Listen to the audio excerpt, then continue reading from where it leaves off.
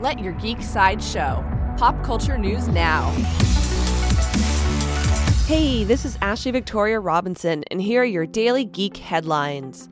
In Star Wars news, as of today, December 12th, the first official reviews of The Last Jedi are coming in, and the initial response is incredibly positive. The press embargo has been officially lifted, so be careful seeking out reviews because there will be spoilers. The film releases worldwide on Thursday, December 14th. In Marvel Comics news, Marvel has announced that the March 2018 issue of the Mighty Thor series will see Thor make the ultimate sacrifice for Asgard in a story arc ominously titled The Death of the Mighty Thor.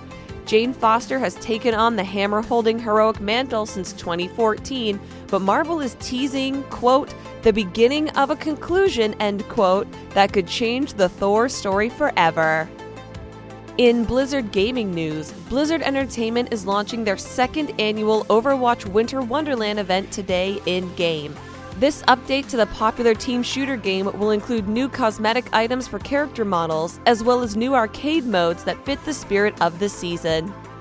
In Pokemon news, developer Niantic will update their popular Pokemon Go app with the third generation of Pokemon characters, as well as new environmental features to enhance the gameplay experience.